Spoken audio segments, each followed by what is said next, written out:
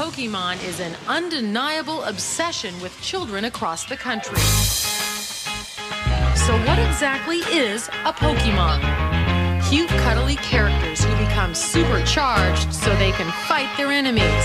It's a Japanese term short for pocket monster. Pokemon are incredible creatures that share the world with humans. It began as a video game from Japan and has become an international phenomenon in the form of books, music, videos, a TV show, and trading cards in the hands of school kids all over the world. Well, Pokemon has swept the world. Little, reclusive, power-filled monsters. Characters named Pikachu, Mankey, and Snorlax. School officials are finding that Pokemon cards are responsible for fistfights. And the Pokemon is creating a monster of a commotion for American kids. They get into fights, but no one dies. Parents should not let their kids watch Pokemon, play Pokemon. Hey everybody, Pokemon it is cards. Video Games, the movie, the podcast. I'm your co-host, Max Knightley, and my aura today is a cool blue. I'm Dan, and amber is the color of my energy. This week, I believe we are doing the Pokemon movie Lucario and the Mystery of Mew.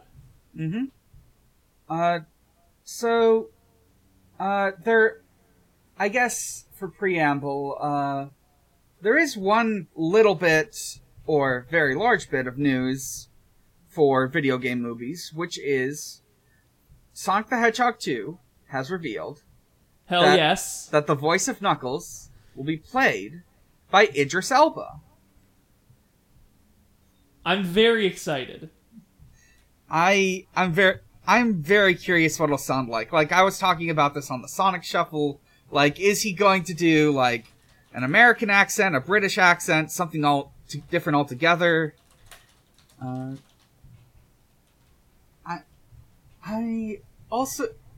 know one little thing that may or may not be an influence on this, which is that about a year ago, Idris Elba was slated to, well, maybe 2 years, but anyways, Idris Elba was slated to perform in a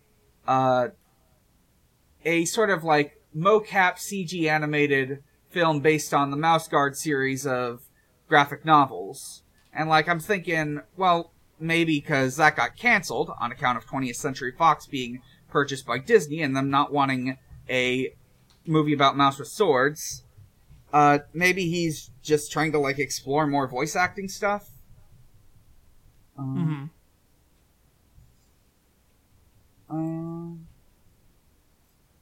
Let's see. Other than that, there's been, I guess we can just talk about how we're doing. How's your month been? It's been really hot and kind of slow, but been playing a fuck ton of The World Ends With You Neo, so that's pretty good. Oh yeah, I saw that. I've been playing a couple different games. I played a bit of Button City, which is this neat little adventure game. A lot of cute, adorable cartoon animals in it. Very fun dialogue. There's the Matanui Online game, which I have played for the first time to completion in 20 years. How's it hold up? Honestly, tongue stuck. It's pretty decent, alright. I made sure to get the version that didn't have the cultural appropriation names in it. And I had a good time. I mean, it's a little janky, like, I had to use the chapter thing to skip past, this one chapter that had, like, a weird mini game where you control Pohatu and have to have him kick around a soccer ball. Cause, I don't know, maybe the keyboard controls were in there, but they're not there anymore. I don't know what the deal was. But, other than that, it's honestly a pretty solid, fun game. It's got really cool atmosphere, it's decent story, and all things considered, for a Flash game made in 2001. There is a lot of nice style to it. Let's see. I also played Miitopia. It was a birthday present from my friend Audrey. That one's pretty neat. You get like Miis and it has a makeup system that completely revolutionizes how you can make a Mii. And last but not least, of course, I've been playing Psychonauts 2. I need to get around to it. I just only have room enough in my heart for one game about psychic powers at a time. It's really good. Like, I think like Psychonauts 1 had like a lot of style, a lot of fun writing, but I think it lacked in like the actual gameplay department. Psychonauts 2 heavily improves on it. Like I love like going around collecting stuff. I love the combat. The combat's a little tricky. After like the tutorial level, it gets like real hard, but once you get the feel of it, it's pretty fun. Weird question. Did you or anyone you know donate to the Kickstarter? Because I found this thing that's in the game where it's just like a huge list of like brains that are all like Kickstarter backers.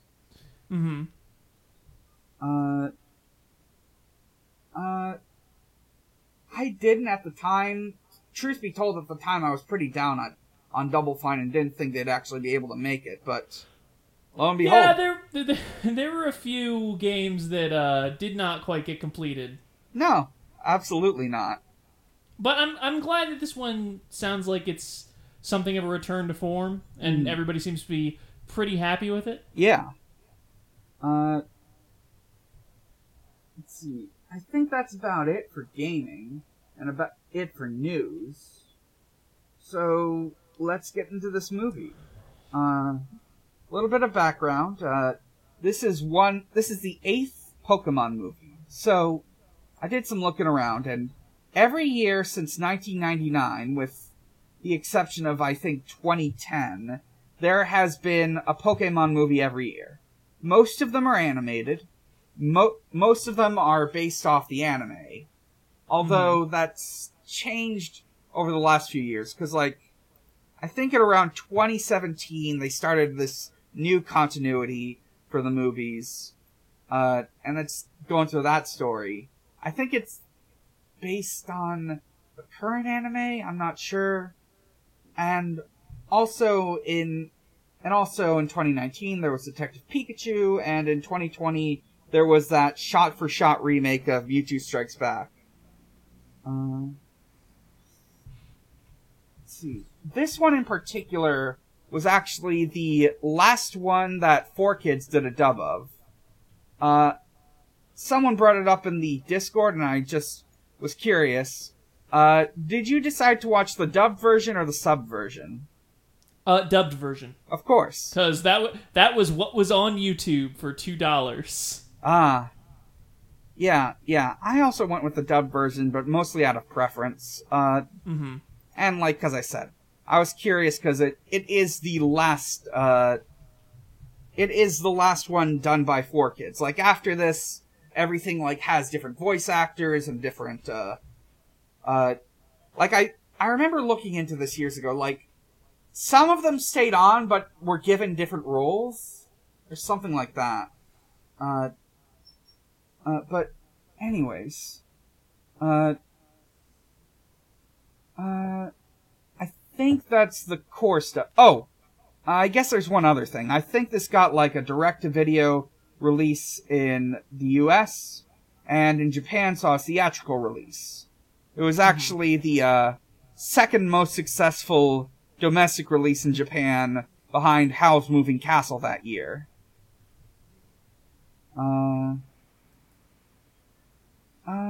So, of course, it's based on the anime, and we open with, the narrator talking about how great Pokemon are, and how cool... This intro is so weird. Yeah. Can we like, it sounds like somebody explaining Pokemon to you if you've never heard of them before. Yeah, exactly. Like, I'm sure somebody out there, maybe like a very small child, watched this and didn't know what they were before this. And I'll tell you what, they didn't know what they were after this, because this is not a Pokemon movie. Oh. This is a Final Fantasy OVA that happens to have Pokemon in it. You know, that feels right. It is very, very different from the sort of thing that Pokemon is usually associated with. For instance, right after this explanation on Pokemon, we get a ancient past fantasy war, between two armies of humans and Pokemon. One's in red, one's in green. The whole thing has like this... Oh! Like Gen 1! Oh my fucking god, I didn't realize that until in that Japan just it was said red that. and green versions. Okay. Oh my fucking god. Holy shit. Fuck. Okay. You know what? Fuck it. This movie's good now. I need to revise all my notes. I have a soft spot for this movie. So these armies are at war, and this kingdom, which I think might just be this whole valley area, is under threat. The war's gonna destroy the whole kingdom. And in order to stop it, we've got Lucario and Sir Aaron, who is voiced by Jason Griffith, one of the voices of Sonic. So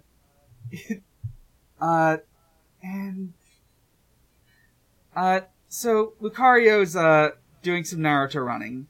Throughout this entire film, his, like, default run cycle is just a Naruto run. It's great.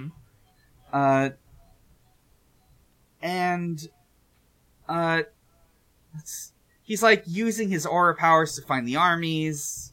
The important thing is, like, while he's running to do whatever, maybe fight or something, Sir Aaron, his, like, mentor figure, stops him. And he throws a staff on the ground, and the staff absorbs Lucario like a Pokeball would. And, I think, yeah, we like, let's see, I'm trying to figure out what else happens here. I think that's when it just, like, switches over to the fairy tale. Yeah. Wait. No. Because first it goes to the world tree, which is in this. The tree of beginning. It's not actually a tree. It's a rock formation, but also it's kind of alive. Yeah. It's weird. The Pidgeot that Aaron was riding retrieves his staff, returns it to the queen, and then a bunch of crystals just start spewing green lasers into the air. Yeah. And then a wave of green energy washes over the land, and anger and hatred are changed into understanding and hope because I guess Mew just brainwashed everybody and said stop fighting. Yeah. Which, yeah, I guess it's better than a devastating war. Yeah. Everyone said, let's stop, and stop the war. It's fine. But yeah, at this point it transitions into, like, this fairy tale, and, like, it's in the present. This woman is telling her child about this, and, like, Sir Aaron is, like, this legendary figure in the present time. And we get a title sequence, which is this CG staff flying around, and we see, like, these, like, flashes of technology over the centuries. Yeah, it's a strange choice. Also, I recognize the font used for the title, but I don't know where from. It's like this relatively widespread fantasy-ish font. Yeah. And then we sort of... We have a bit where we're introduced to the kingdom in question in the modern day. They're holding a festival in honor of Sir Aaron. Ash and his friends are here to try and win a tournament. How much time does this movie spend on the tournament, by the way? I don't know, like 5 minutes? It's all just done during the opening credits to this, like, unmemorable butt rock. Here's the weird thing about this movie. And, like, coming off of Street Fighter, I know I complained a lot about that movie not having enough action in it, but I feel like we're just on a downward slope, you know? Because a lot of the action in that movie was bad, but it was still action. Almost nothing happens in this movie. It's just people, like, going places and then being like, oh, we shouldn't go that place. Let's go a slightly different place. Right. There is a cute scene here, though, early on, where Ash and his friends are, like, getting little costumes together. And they also dress up Pikachu. While Pikachu's getting dressed up, there's also this weird shape-shifting Pokemon that's throughout the film. Like, first it's, at first it's like a Spearow. I don't know the name of this one. A Tailo, I think. Tailo, yes. Then it becomes a Trico. Later on, it's something else. Like this is Mew, and it's just kind of dicking around. Yeah. Mew. Hey, I have a question for you, Dan. What's the mystery of Mew?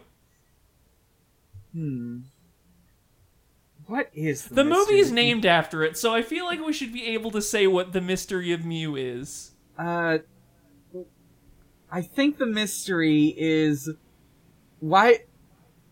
I guess the mystery is why is the mountain so fucking weird? It's not really a mystery, I guess. I guess they just needed to find something to put in there to tell you that Mew's in this movie. Yeah, I guess that makes sense. So yeah, we get, like, this whole tournament just in an opening credits montage sequence. Ash wins. He's declared the year's Aura Guardian. The runner-up kid removes her helmet, and, oh, she's a woman. Yeah. And it's like, that would probably be something that would... it would result in some kind of response from me if she wasn't literally just introduced. Yeah, like, it's not even like the action sequence even really, like, focuses on her, like, during that. It's mostly just Pikachu and Weevil fighting, along with a bunch of other Pokemon. The whole pacing of this movie is just really weird. It feels like they wanted to do, like, 5 different movies, and they couldn't decide, so they're just like, let's kind of do all of them. Yeah. Let's see. So, Ash gets the staff, and when he holds it, he senses a voice speaking to him, asking, "Why did you betray me?" And then we get some ballroom dancing. Everyone's dancing. Oh, Team Rocket's here. Forgot to mention that. They're here to steal Pokemon. Just their sort of general MO. But they never really get around to it. They just end up kind of hanging out. No, they just happen to be on here. They just came along for the ride. Let's see. Wow. Ash and May just, like, let loose a bunch of their Pokemon in the dance hall, which nobody else is doing, so it does seem a little irresponsible. It is. And then Mew, who's now an Apom, is just like, hey, you want to go hang out? And they're like, yeah. Yeah, and they just go. Yeah, they hang out in this attic area. While this is going, we see Kid again. And it turns out Kid has a secret agenda. she's here to capture a Mew. This happens pretty fast. It happens it happens fast, but we don't actually know why she wants to catch Mew until 15 minutes later. And also, it feels like they're setting her up as being part of this organization doing this elaborate heist or whatever. There's this very specific emblem. But then it turns out she's just here, and she knows a guy with a computer. Yeah, his name's Banks. He's just sort of mission control. He exposits when he does graffiti. Mm-hmm. It's really incisive and speaks to a lot of the issues with our society. Yeah. There's a Pikachu, but it's got a gun. And there's a Duskull in a go-kart that's rotating. The song "Staying Alive." Mm-hmm. He has a... Is Banksy still around? What's Banksy doing? I swear I heard of him doing something. There was something recently where he was there was some issue where other actual punk graffiti artists were vandalizing his work. Which, props to them. Yeah, get his ass. Mm-hmm. Other than that, not a whole lot going around with that guy. I guess he was doing some stuff 2 weeks ago in England. Mm-hmm. Anyways, so we get some Pokemon playing. Meowth has accidentally landed in this situation. And Kit sends, her two Weevil out to attach a tracker to Mew. I don't think anything comes of it. They just sort of get into a fight. Nothing comes of this. Yeah, they get into a fight. Pikachu is, zapping them, and they're shooting ice. Yeah. And then there's this insane bit. Mm-hmm. So, Mew can shapeshift. This has been established. And at one point, Mew shapeshifts into Meowth, and it does this little dance with Meowth. It spins him around, and it seems like they're gonna do a switcheroo. They're gonna capture Meowth by accident, and then Mew is gonna be hanging out. But then it just turns back into Mew. Yeah, there's a Mandela effect sort of thing going in my brain where I think, the Mew must have turns into Pikachu, and Ash accidentally gets that one instead of actual Pikachu, but no, that's not what happens. They don't really... Why did they put this in... There's just so many things in this movie that are nothing. Yeah, the part where the Weevils do a weird Shiva dance. They're on some Ginyu Force shit. Mm-hmm. And that part's actually kind of good, and I want them to lean into that more, but... After this scene, Kid's not an antagonist anymore, and the Weavile don't really show up again. Mm-hmm. So, yeah, whatever. Yeah, Mew ends up fucking off to the Tree of Beginning with Meowth and Pikachu. Yeah, now that I'm thinking about it, you'd think maybe in the third act, oh wait, I know this. This happens in another Pokemon thing. There's a super cool lady who joins the crew, but betrays them in the second or third act. But no, Kit's fine. She's just hanging out. Yeah, it's kind of a hangout movie.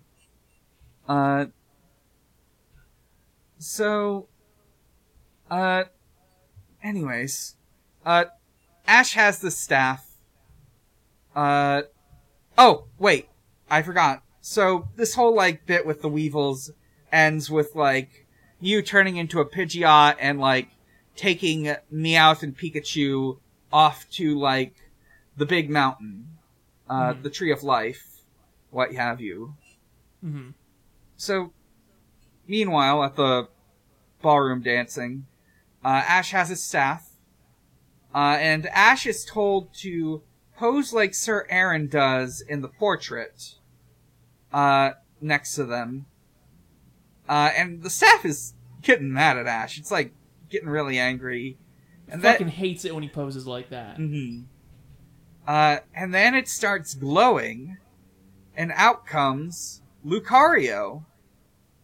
And so here's something. Mm-hmm. Lucario has been like, "Oh, why did you betray me? I'm going to get your ass." And then he's out of the staff. So what's going to happen next is he's going to still think that Ash is Sir Aaron, and there's going to be a whole plot where he just keeps thinking that, and he's like fighting Ash, and Ash has to like connect with him and like explain that he's not Sir Aaron, and we really sort of delve into that. We really, we get some action, we get some character beats, we get literally any plot, right? Mm-hmm.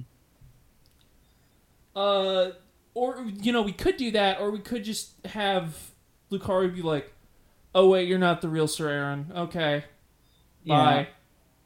Yeah, he runs away. He's trying to get answers. And we get the first of many flashbacks. There's so many fucking flashbacks in this movie. Mm-hmm. Like, this movie is like 70% flashback and 30% establishing shot. Yeah, there are two different variations on flashback in this. So, for this first flashback, Lucario is being taught how to use Aura by Sir Aaron. And like, he takes him to this room that, I guess this is gonna be their living quarters.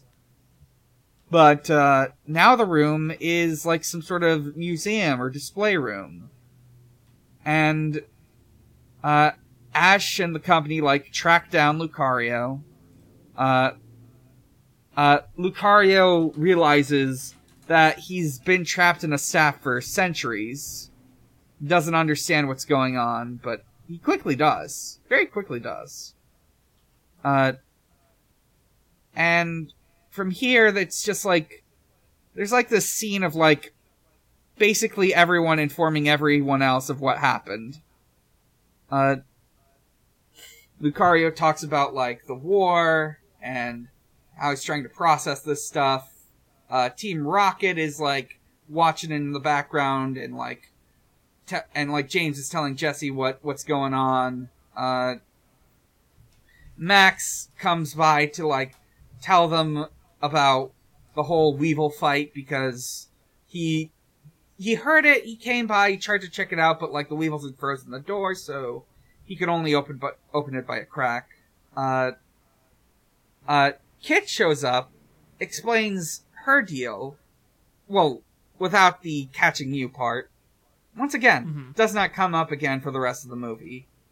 Speaking of weird plot threads that are picked up and dropped, there's like something very early on implying that like Lucario can't see and just uses auras to read stuff, but it's like he opens his eyes. It's fine. He can see now. Yeah, it's fine. He just had some dirt in there. Mm-hmm. Yeah.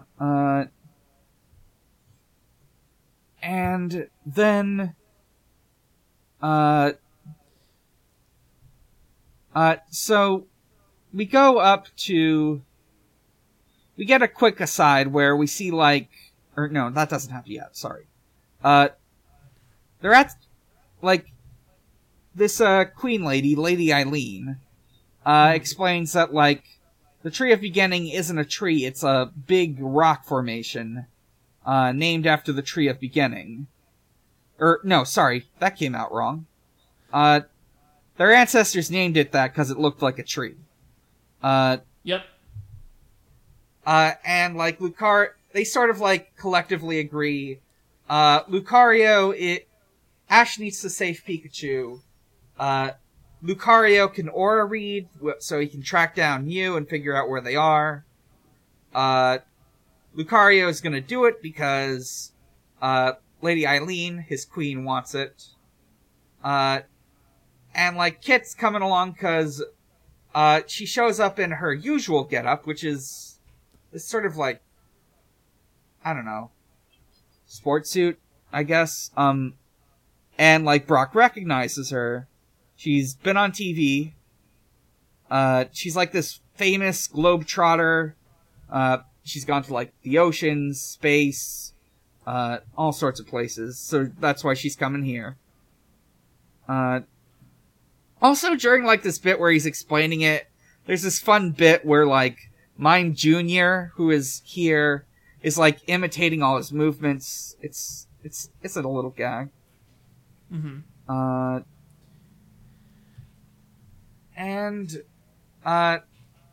They decide they're gonna go on this trip tomorrow, and then we see this scene where that night Lucario's like looking up at the portrait of Sir Aaron. Ash comes in to check on him, and I do enjoy this. Lucario does like this Arkham Asylum ass like leaping sneak attack. You can't sneak up on Lucario. Mm-hmm. My favorite part of this scene is where he just goes full Shadow the Hedgehog, and he's like, "I don't have friends. I don't want friends." And it's just like, wow, I bet that'll stay the same for the rest of the movie. Yeah. I bet he won't change his mind on that once he understands the true value of friendship. Mm-hmm. Yeah. So, it's the next day. Lucario is running towards the mountains, and the rest of the party is running along in like some sort of like Hummer or whatever. This car is fucking enormous. It's a big car. And like it can fit a lot of people, including Team Rocket, who are hiding in the trunk for some reason. Well, they want to find Meowth. Yeah, I guess. They want to find their funny Betty. Mm-hmm. I do like Meowth. So we get like they eventually like make camp, and like Brock whips up a meal, mm-hmm. and then there's a wild bonsai, and it steals some of the meal. Mm-hmm. And this is the part where I'm like, look, it is part of the Pokemon franchise. It is all going to come back to being this elaborate web of like one thing promoting another thing that promotes the first thing again to sell toys. But like this part kind of made me remember the Gen 4 push was kind of weird. Yeah, this whole movie is a Gen 4 push. Like came out the year before. You have Lucario. Mm-hmm. Lucario was a big part of it, but then also you just had like Bonsly and Munchlax. Somebody at Game Freak was like, we gotta put Bonsly and Munchlax in as much things as possible because people are gonna love them. Mm-hmm. And I do love them. I don't want to imply I don't love them. I just don't, like, you never hear about them anymore. Yeah. Nobody talks about Bonsly. Nobody talks about Munchlax. Yeah. Yeah. I mean, everyone knows about Lucario, but, like, there's reasons for that. Yeah. It's interesting that they kind of, like, treated him almost as a legendary for a while. Yeah. When like, it very much is not one. Yeah, like, this whole series, like, the Pokemon movies are, part of their thing is to, like, show off the legendaries, which don't show up in the anime, usually. And I guess, now that I think about it, there isn't really any legendaries it's focused on besides the Regis, but we'll get to the Regis later. So, Lucario's, like, let's see, what else? We get, like, some stuff where, Mew has got, like, Pikachu and Meowth with them. Meowth has got, like, this little... No, wait, I remember now. So, Mew has, like, this huge collection of toys it's, like, acquired over the indeterminate number of years. And, like, it mostly just wants someone to hang out with. There's also this bit where they, like, fall into a portal, and it's like this weird tube full of, like, balls. They look out on the landscape and stuff like that. The next scene is Lucario. He's out doing his Naruto run, and they find a hot spring. And you know what? This search for our missing friends can wait a moment. Let's hang out at the hot spring. Bonsley's just part of the group now. Yeah. Yeah. And it's scared of the hot spring because it's a rock type. Yeah. Rock types are weak to water, you see. You might not know that if this is the first time you've ever engaged with Pokemon media, which is nothing like this usually. So we should mention that. Yeah. Also, Ash climbs a rock wall and picks a time flower. Yeah. These are great because each one of them means you can get another flashback. Yeah. I think the vibe of this movie, I know I said it was like a Final Fantasy OVA with Pokemon in it earlier, and I think specifically it's what you would get if you took a game like Final Fantasy or Dragon Quest or a Tales game and just carefully excised everything cool or interesting so that you're just making a movie out of tutorials and backstory. Right.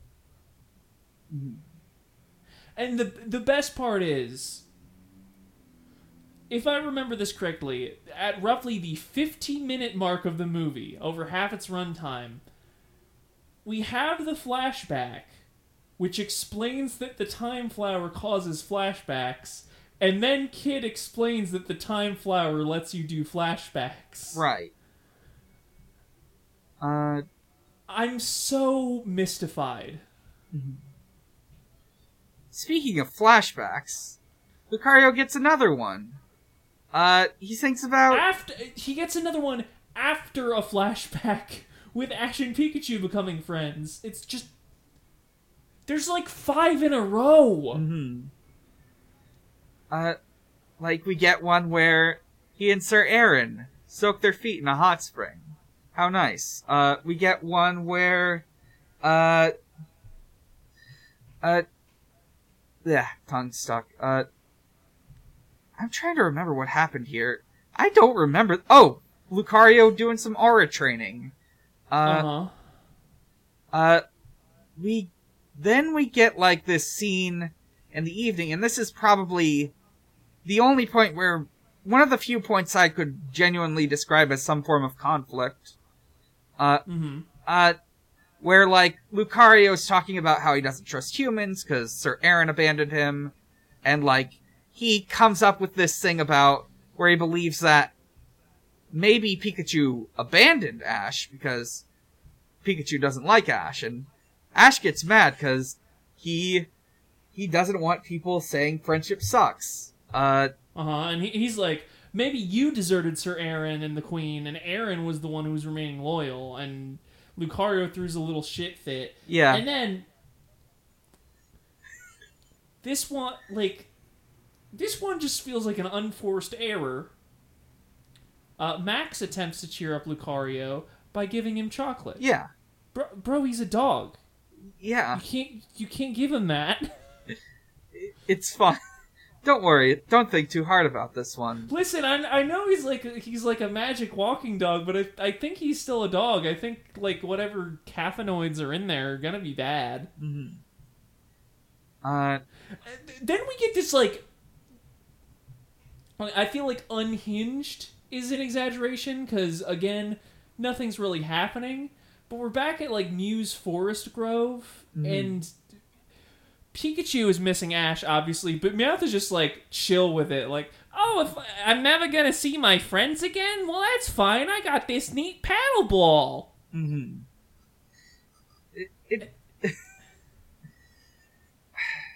more I talk about this movie, the more I realize what's wrong with it. Don't get me wrong, I still kind of have a soft spot. I did enjoy it while I watched it. But wow, just thinking about this, it's not as good a movie as I assumed a month ago. Fuck,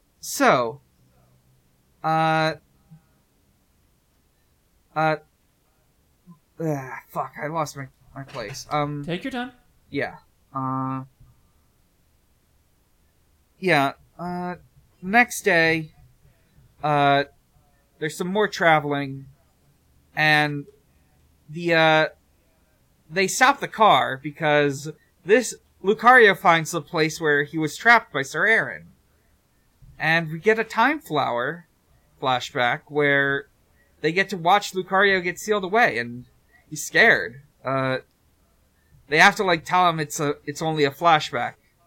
Right. So here's the part where I really lose my patience with this movie. I've already not been enjoying it much, but the specific sequence of events we flash back to is Aaron seals Lucario away.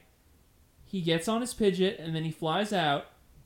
And then a huge fucking army barrels through the valley. Oh, right. That's what happens. Now, my reaction to this is, hey, maybe he sealed Lucario away so that he wouldn't get fucking murdered. Mm-hmm.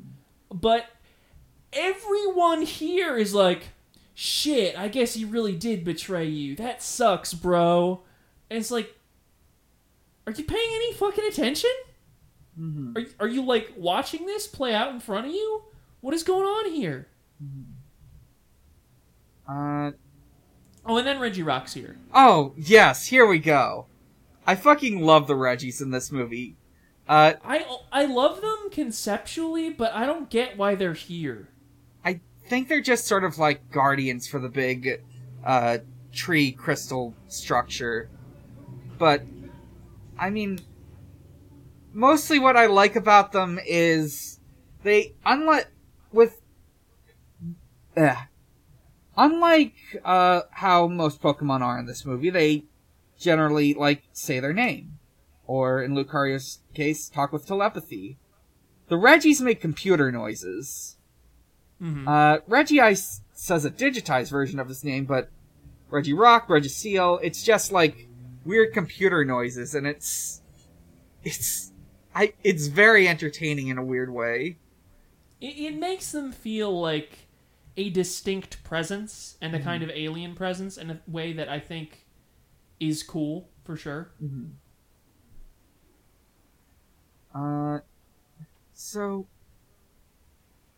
They go to this, they get to, the sort of area underneath the tree. And while they're doing this, Kit sends out all these little survey robots to get data for Banks. Registeel fucking hates these things. Because they're cuter than it is. Mm-hmm. It's jealous. I will not... Registeel does not want another robot in this movie. There's also this, it's not quite a motif, and it's definitely not quite a theme, but it definitely does feel like a deliberate choice. There's a lot of fossil Pokemon here, and later on, the Tree of Beginnings, defense mechanism takes the shape of fossil Pokemon. Right. And I was like, is this going to be a thing? It dates back to long before humankind, to the oldest forms of life, and, preserves them within itself. But they don't really do anything with that, right. So it's just kind of an interesting choice. Mm-hmm.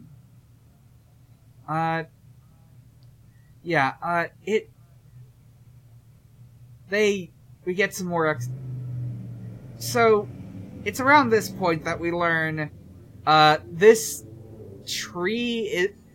rock formation is basically this huge living crystal superstructure, and it has stuff in it that does weird alien biology stuff, the weird tube from before that's like a blood vessel. These weird blobs that start showing up, they're like these big blobs shaped like fossil Pokemon. They wrap around people, destroy them. And they're described by Banks as being the equivalent of white blood cells. Yeah. And it is established that they leave Pokemon alone. They will only actually absorb and kidnap humans, which it does to Team Rocket. Right. There's this thing that the movie starts to do with the Reggies and with these things where it feels like it's trying to foster sort of a kid-friendly horror vibe, and I think that could work, but I don't think it really commits to it enough to sell it, and it's kind of incongruous with everything leading up to that point. Right. So, they're like going through this like big tree, and like, everyone's like getting captured by these like fossil Pokemon blood cells. There's like this whole thing where like, when like everyone gets caught, their like final action is like, grab the Pokeballs, let their Pokemon out. But then the Pokemon don't do anything. They just kind of like stand there and look sad. Yeah, like, not a whole lot going on with that. Like, one of them Lucario's like tries to like fight.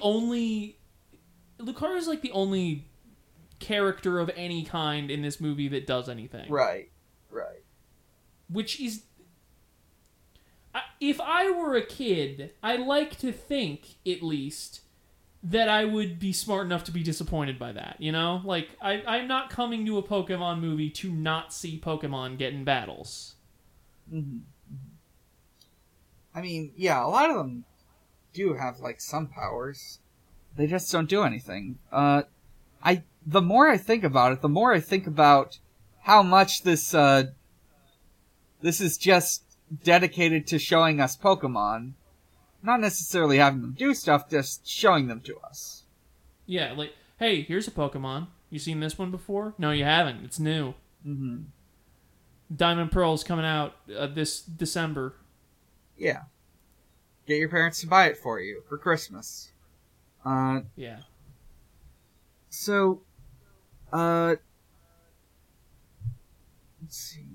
So yeah, Ash and Pikachu like start running across these crystal structures to get to each other. They're like, Ash is like having a hard time. Like the Reggies are like shooting stuff at him. It's very windy as well. Mm-hmm.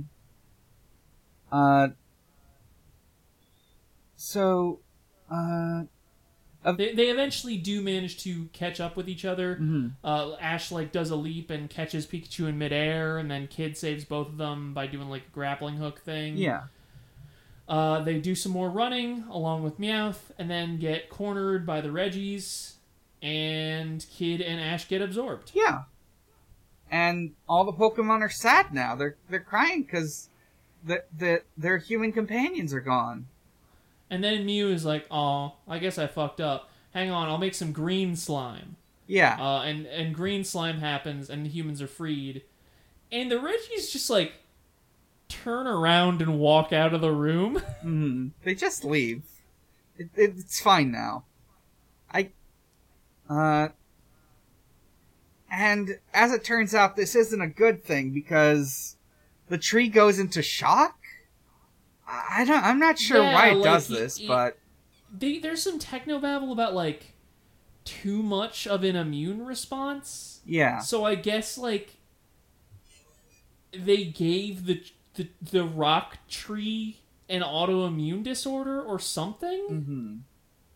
Mm-hmm. Anyway, there's only one way to fix that, which is obviously to go to the heart of the Tree of Beginning, where Sir Aaron is encased in crystal, and we're getting another flashback. Yeah. You know there's one of them flowers here, baby. Yeah. It's a time flower, and, like, Lucario watches Sir Aaron give out the last of his aura to save this tree. I guess that's what he was doing. That's why he ran away from Lucario. Because if he didn't do that, Lucario would have also come here and also sacrificed himself. Seems like if they had both been there, they could have just each given up half their aura and then, like, left. But I guess, I'm not an expert. Yeah, I'm not sure how exactly what the deal is, but... I'll tell you what the deal is. When Lucario tries to heal Mew with his aura, it's not quite enough, but then Ash just grabs Aaron's old gloves and he's like, I can probably do some aura shit with this. I've known of the concept for half of a day. And that makes it possible to save Mew, but Lucario does end up dying. Yeah. Lucario dies. Do you get one last flashback? Yeah. Which honestly, I want to like this part, and I think if I had enjoyed the movie more up to this point, I think I would really like it. Because it is basically Lucario watching Sir Aaron's dying moments play out in front of him, and he's like talking about how he'll miss Lucario and wishes him the best, and Lucario has no way of like talking to him because it's just a flashback. Mm-hmm. And I think in the right hands, that could be compelling, but this script just has not earned it. Yeah. So, with this final thing, Ash declares that Lucario isn't gone, his aura's with him, and we get a sort of credits epilogue sequence where Ash and his friends leave. We get some more mid-2000s 4Kids beats. Actually, now that I'm thinking about it, I'm pretty sure that butt rock sequence from the title was like whatever opening song they had for the Pokemon anime at that point. That's like a thing they do in these movies. But anyways, we get some 4Kids beats, and about how we're gonna meet again someday. And Lucario's with Sir Aaron in the painting, and we see Lucario and Sir Aaron in some sort of weird afterlife realm, and Sir Aaron eats a chocolate. He shouldn't eat that either. He's from the Middle Ages. He'll be like, whoa, this shit fucks. We gotta invent colonialism. Yes. So, with our final shot, that's basically it for the movie. What sort of rating do you give this? Like, first for, like, adaptation, and then for, like, overall quality. As an adaptation, I think I would give this 1 Diglett out of 1 Dugtrio. Mm-hmm. And as a standalone film,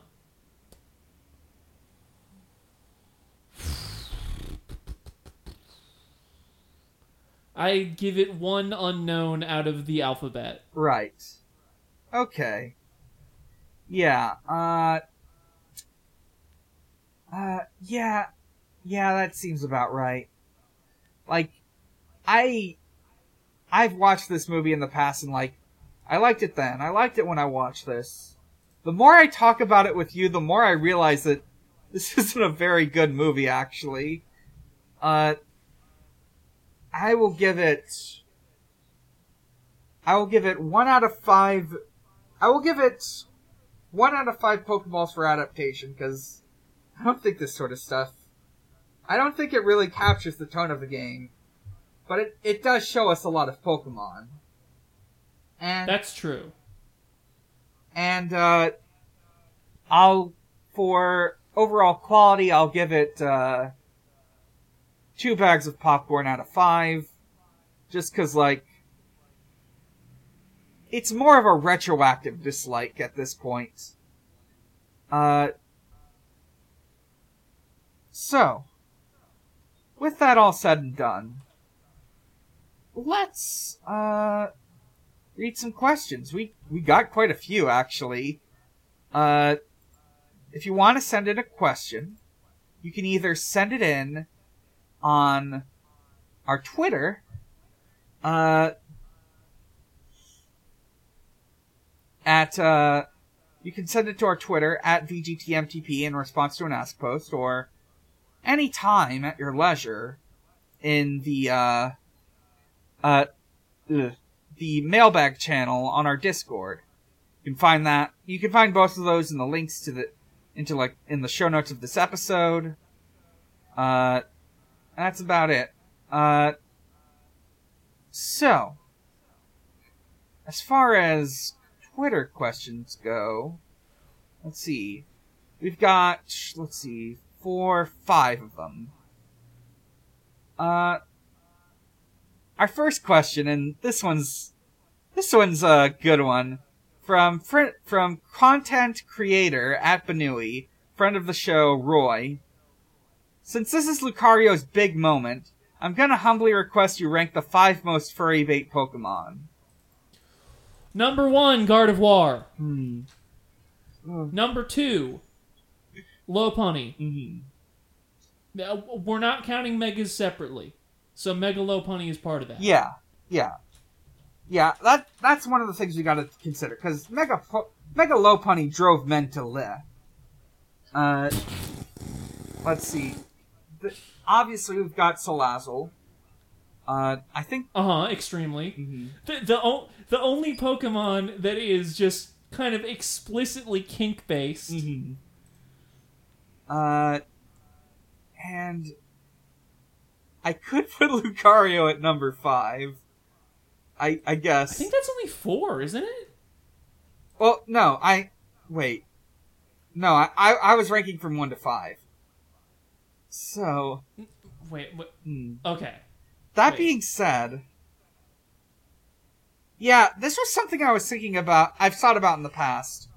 Basically, every Pokemon generation, except for, like, arguably Gen 2, has one Pokemon that could be described as furbait in some way. That sort of human-shaped, big thighs, etc.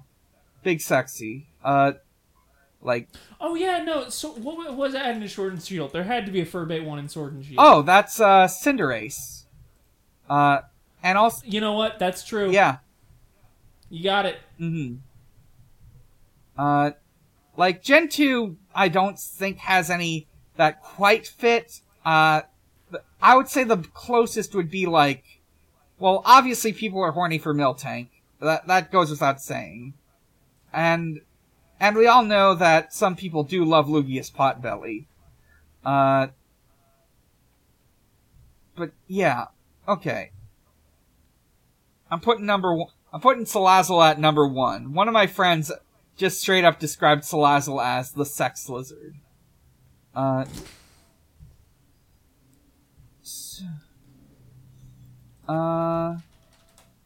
Next question.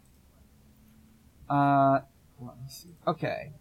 Milk Succubus, Ghostly Stan account, at Milk Succubus1, that's friend of the show, Allie. If you had to turn one object you can see from your room into a Pokemon that isn't already one, what would it be, and what's its name? I mean, for me, the problem is, I know exactly what it is, and the problem is, I've got a discarded soda can here, and that's just a bug snap. I got like a neon lamp of a flamingo, so maybe like a flamingo, but it's made of tubes. That could be a Pokemon. Hey, I guess this is really close to an unknown, but like, there's not an Azar Pokemon yet. That feels weird to me.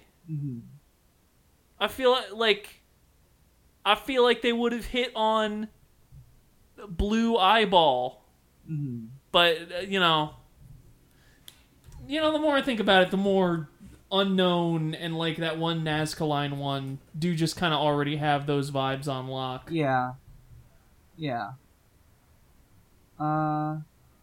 Bugborn at Max and Bajillion, friend of the show Max, asks, Aaron is basically a Lucario Gajinka. If you had to become a Pokemon Gajinka, who are you choosing? Now, I have to object to this. Aaron has the powers of a Lucario, but in terms of aesthetic, he's clearly a Murkrow Gajinka. Yeah. He's got the hat, doesn't have a pair of shorts, or a fun headband. Or a spike in his chest. No, definitely not. I don't know. I don't want to be a Gajinka. I just want to be an Anthro. But if I have to go with a Gajinka...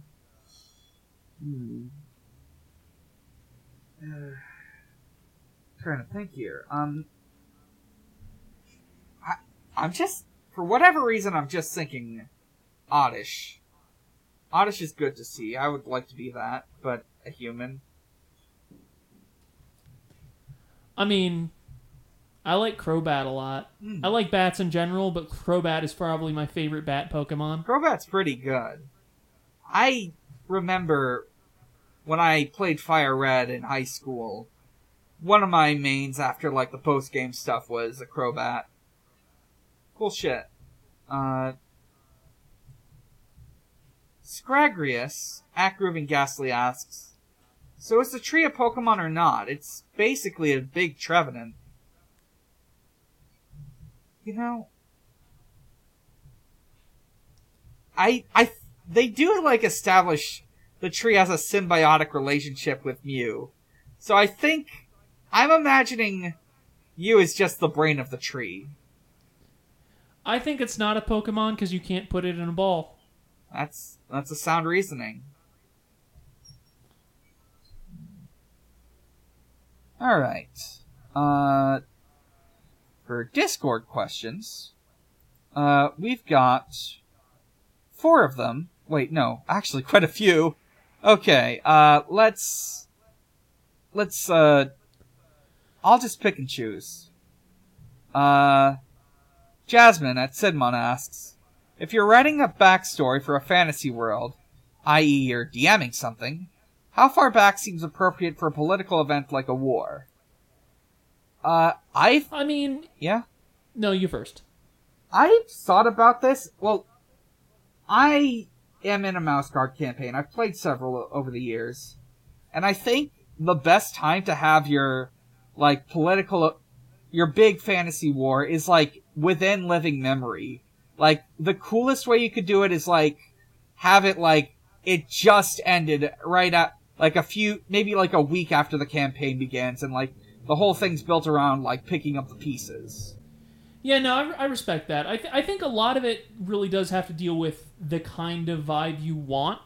I think anything more than 100 years ago, that's effectively ancient history. Mm-hmm.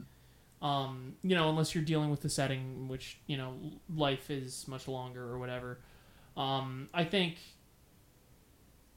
I guess now that I'm, like, talking it out, I'm sort of thinking of it a lot in the terms of, like, American history. Like, 100 years ago would have been, like, tail end of World War I. Mm-hmm. And obviously that has historical importance, but from a modern perspective, it feels... Sorry, there's a lot of cars tonight. It feels... meaningless isn't the right word, but we only feel the ripples. The war itself is just an idea. Mm-hmm. You move up to World War II, I think that's sort of an outlier because of just the nature of the war and what it was a fight over. But that was about 80 years ago now, and I feel like if it weren't such a specific set of circumstances, I feel like that would be in kind of a similar space as World War I, you know what I mean? Mm-hmm. More an idea. Then you get into, like, something like Vietnam. Like, the scars are still very real. There are people who died carrying out that war, people who died defending themselves from American imperialism, people alive today that protested the draft or that advocated for the draft, and I feel like its ripples feel a lot more concrete than the ripples of World War I. I feel like there's a lot of stuff you can trace directly back to Vietnam that's still very present, not unaltered in the modern discourse, but still very much there. And, that's like a 50, 60 years ago thing. And then you look at, like, 20 years ago, 30 years ago, you're talking like the Gulf War. Mm-hmm. And that, I think... it's not like... it didn't just end. And obviously it's complicated by the fact that we keep fucking around in West Asia and Central Asia. We have not stopped, but I think the Gulf War definitely feels like it was a war that did not end yesterday, but it ended relatively recently, and that was like 20, 30 years ago. So I guess that's the sort of approach I would use. I would think about it in terms of speaking as someone in real life 2021. If I think about such and such war, how does that feel? And is that the vibe I want to suggest with this setting? That's really well thought out. Wow. Let's see. Let's see.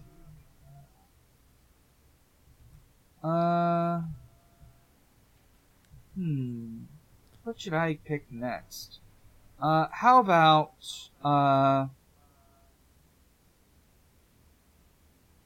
what would be the worst Pokemon to have witnessed the horrors of ancient wars?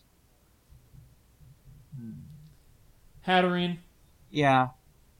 It'd go apeshit. Yeah. I don't know why, but I'm just thinking Phantom for some reason. Like, one of the ones from that line that's just like souls of people. That would be pretty fucked up. Let's see. I'm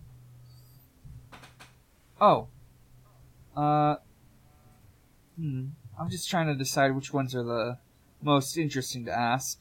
Got any Pokemon that aren't your... Oh, I'm sorry, I should be crediting this. Last one was from, Kitty Cat Herder. And this one is from Casey Cosmos, who asks, got any Pokemon that aren't your faves, but you just think they're neat? I think Lurantis is pretty good. Oh, I love Lurantis. I would say one I just think is neat. Like, I wouldn't put them in my party, but I would catch it and be glad I caught it. I'm thinking... Ooh. Not that one. Shit.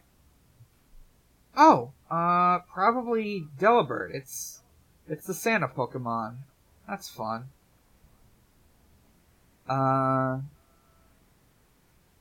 Let's see. Okay. Okay, I guess... Oh, I could read another one from Casey. What overly complicated puzzle do people need to solve to find your hiding place and capture you?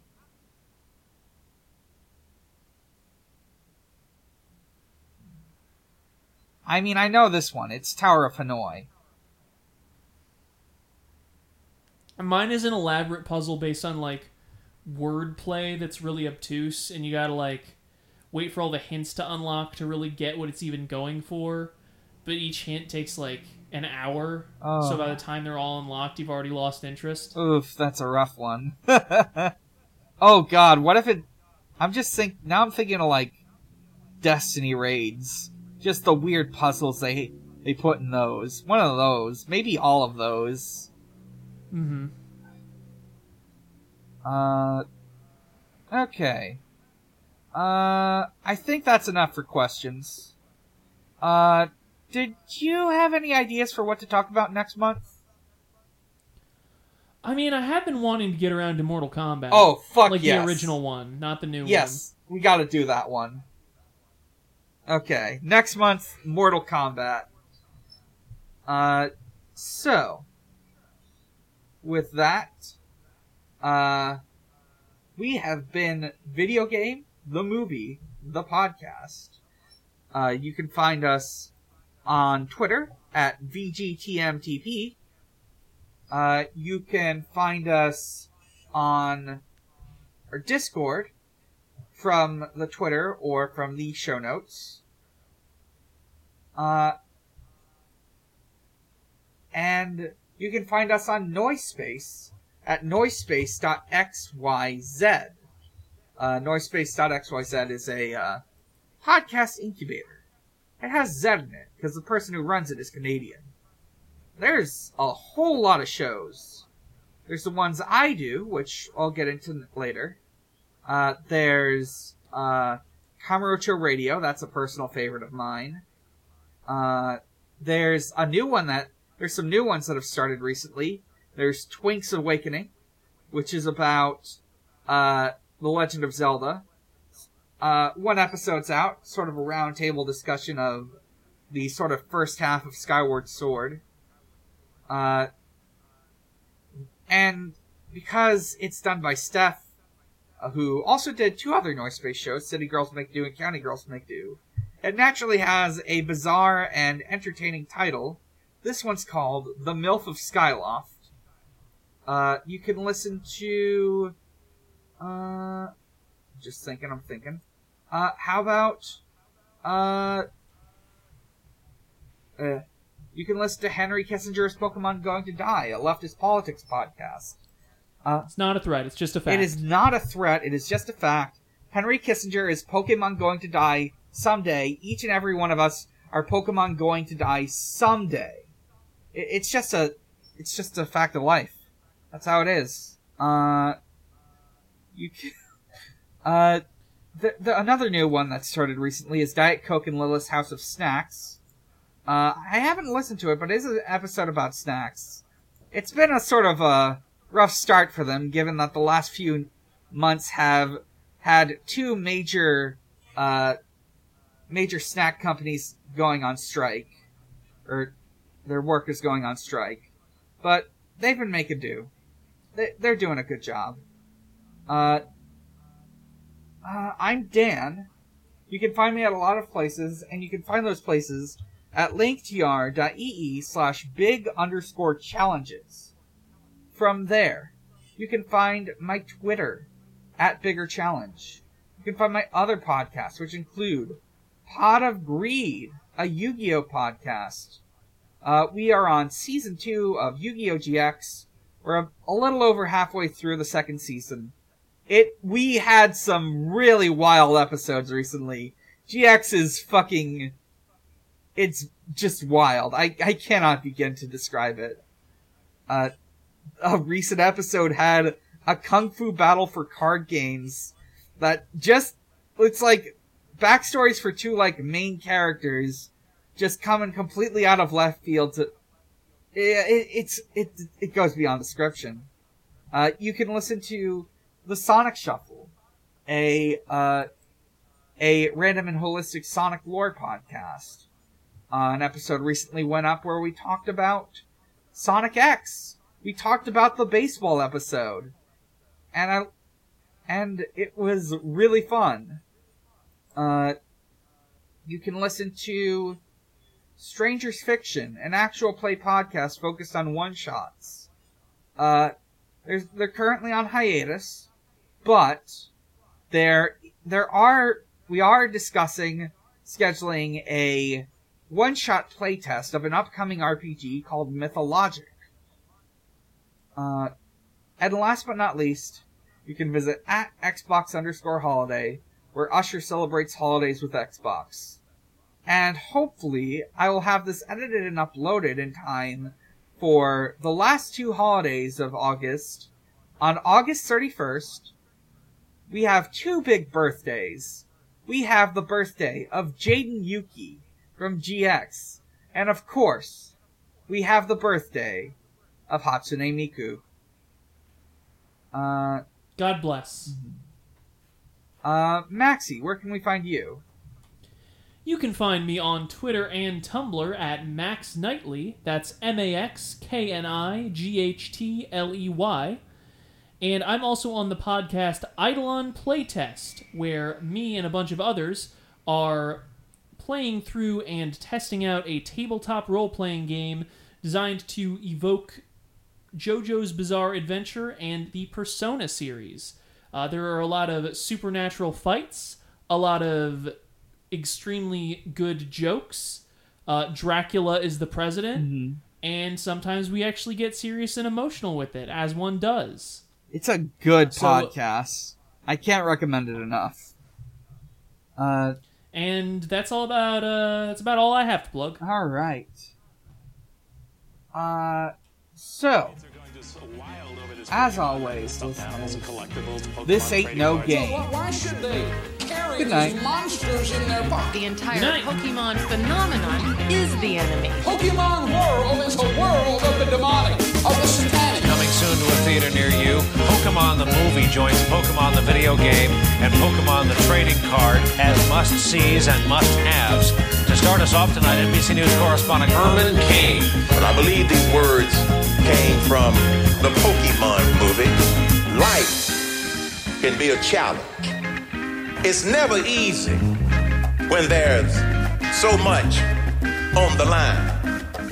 But you and I can make a difference. Just look inside and you will find the Pokemon.